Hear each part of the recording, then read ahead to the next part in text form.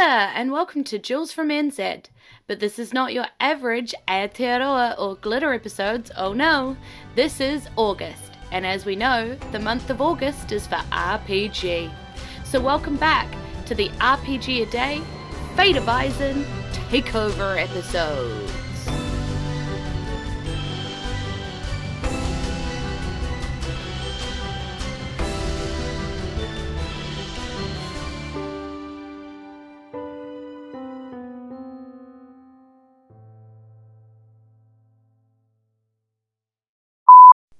Always split the party. Hey Jules, it's BJ from the Arcane Alienist. I just wanted to say I'm enjoying your RPG A Day episodes, and particularly how you find a way to relate the concepts back to your character, the campaign role you're playing in, and all those little neat details about that. So I'm really enjoying it. I hope to hear more. Keep it up. Hey, starting day 11 with voices that aren't mine. Thanks to BJ from the Arcane Alienist for calling in to say that he was enjoying what I'm doing. That's cool, dude. Thanks for the positive reinforcement to keep going. And if you can't figure out who was in that secret little snippet message, then you have not been listening to enough Anchor Arts podcasts, my friend, and you should go listen to the ones that I tell you to listen to, because you should know that voice. And we'll hear more from them later anyway, just as a spoiler. So if you haven't got it, you'll get it later. So it's day 11, and the word of the day is wilderness. Now, we've spent very little time in true wilderness, really. Because, I guess mostly because Brad doesn't really do travel. Well, it's not entirely true. The Apple Squatteth podcast doesn't really do travel. We did a few episodes early on where we were going through wood, and we were, I guess, fighting furbirds or meeting furbirds, and we were coming across random other animals and stuff, mostly spiders, I think, spiders and webs. We did a few, but they were always kind of on the way and little interludes before we got to the main thing. Now, in the Surge campaign, where I play Sasha Torchwood, the dragon-blooded sorcerer whose parents abandoned her and is finding her own way in the world. Now, we did a lot of wilderness with her. Pretty much the whole thing's wilderness, to be frank. We had to cross a frozen continent. We had to find this cute little tropical heat-waved area in the middle of the frozen continent where people live. So we've done a lot of that, but I feel like most of the last sort of 3 years or whatever it's been has been cities. And I think that's because Brad likes the city interactions. You know, there's more opportunities for NPCs, there's more opportunity for roleplay, all of that kind of thing. So we haven't done a lot of wilderness.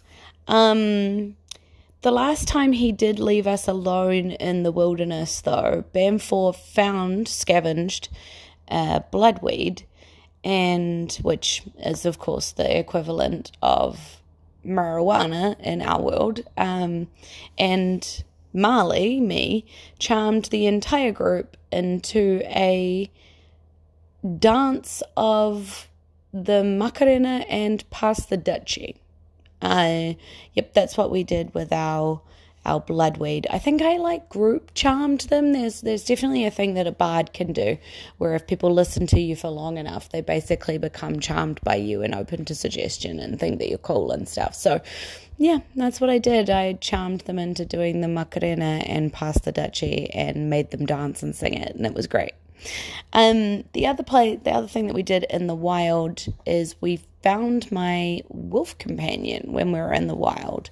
I think I've talked about before the thunder wave and how Marley ended up with an iconic thunder wave from casting it and kicking hundreds of wolf puppies off a cliff and therefore finding her wolf companion. I'm pretty sure I talked about that already. But yeah, last time we were in the wilderness, we found Hodge, my wolf companion.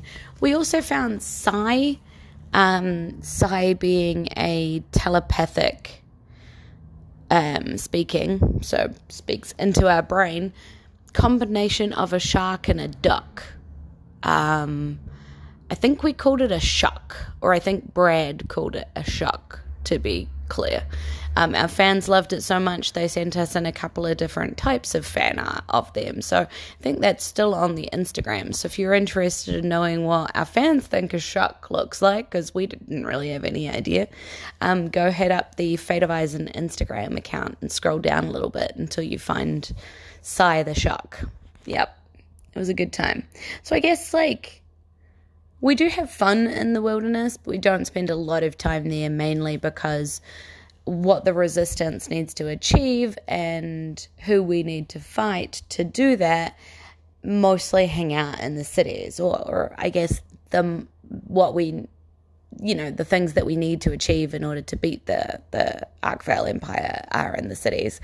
Now, though, a lot of what we're doing is saving the cities from the various strife. So the cities generally are in trouble and we normally have to go to them to save them. It doesn't necessarily mean that we're not fighting the wilderness. It just means that the wilderness is coming to us a bit more, which has been crazy. So yeah, wilderness. Next up is a couple more call-ins talking about some of my last episodes. So take it away, Joey from Hindsightless and Jason from Nerds RPG Variety Cast. Hey Jules, Jason here. Just caught up on your 3 recent episodes of RPG a Day. Thank you for taking time off to let your voice recover. Yeah, trust it's difficult, right? So it's a really tough line as a GM between the players appreciating something like that and feeling you've screwed them, right? So it's tough. I agree that they should question things in the world and all that, no doubt.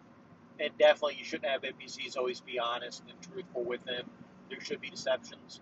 But it's a tough line. And it sounds like you guys did it really well and it was handled well. But because you want that shock of, holy crap, we were wrong. You want the surprise, but at the same time, you don't want the players to feel, wow, you screwed us, this isn't fair. So, yeah, interesting talk. Hey, Jules, way to get through day 10. We're a third of the way through. Awesome episode on trust, and yes, as soon as I saw the episode come up, I had a very strong suspicion that you were going to talk about Dirty Trantos. I remember listening to that. That's when I was deep into Fate of Ice and listening to it religiously, and I was like, oh my god, he just murdered so many people.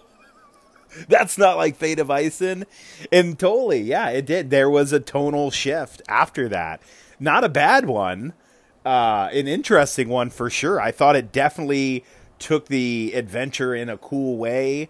I don't really... I'm very hesitant to have the super backstabby, duplicitous NPCs. But I sort of feel like I should use them a little more because my players, my home game players especially, are very, very trusting. They will tell pretty much anybody anything, their characters. And that's amazing. I love that they trust me like that. But it makes it so much worse if I ever do have a backstabby type NPC. Then it's just like, it really, really hurts. And I'd feel like, oh no, I broke your trust, I hurt you. And it would make me sad. So it's almost like too late. Anyway, Awesome episode. Keep up the good work. Glad your voice came back, and I look forward to your next episode. Peace out. Thanks, dudes. I'm glad you guys enjoyed that episode. That was, like a really interesting one for me to put out, because trying to explain that our trust was broken, but our trust in the podcast and our trust in the process and our trust in the DM wasn't broken was a hard one to explain. And I think it really messed with us because it wasn't just an NPC. Like Joey, you talk about you'd struggled to put an NPC in the game that messed with your players that much, even though they do trust everybody and they could be taught a lesson. But it wasn't just an NPC. We thought this was a player character. We thought this was another person joining the podcast. We thought they were with us, and to find out they weren't, destroyed. But I guess we know that we're doing this because of entertainment purposes. We know that there's going to be twists and turns and things we don't see coming. We're happy about that. We know it's a story that we're telling together, yes, but also someone has to hold the reins and someone is in control of how the story goes ultimately, So we know and we're with each other on that. I think the importance of being able to do things like that is that trust that we built together, which I probably didn't explain very well in the episode, which is what I meant to say as well. We trust each other to do this right. We trust each other to be able to mess with the game in a way that doesn't break the game. And we trust each other to take us down different paths. Like, if one player said that they wanted to do a thing and because they felt passionately about it and they wanted to go that way, we would all go, because that's the trust and the yes and that we've built together, which is really important for me in doing this. I think if that didn't exist, this wouldn't have lasted as long as it has. So that's the real secret there, trust. But in saying that, mess with it hard. That moment of it's worth chasing as a DM. It's a very special moment. But build that trust with your players to you, and then you'll be able to have it too. That is what I think. But I'd love to hear more of what you think about it. Trust, wilderness, any of the other words. Please feel free to keep calling in. I love your call-ins. I love it when you have questions for me. Yeah, cool. Okay, I'm going to let Past Julia get us out of here. Kia ora, and thanks for joining me in this Jules from NZ RPG A Day takeover episode. I hope you're enjoying getting to know the Fate of Eisen some more. Tune in tomorrow for our next prompt.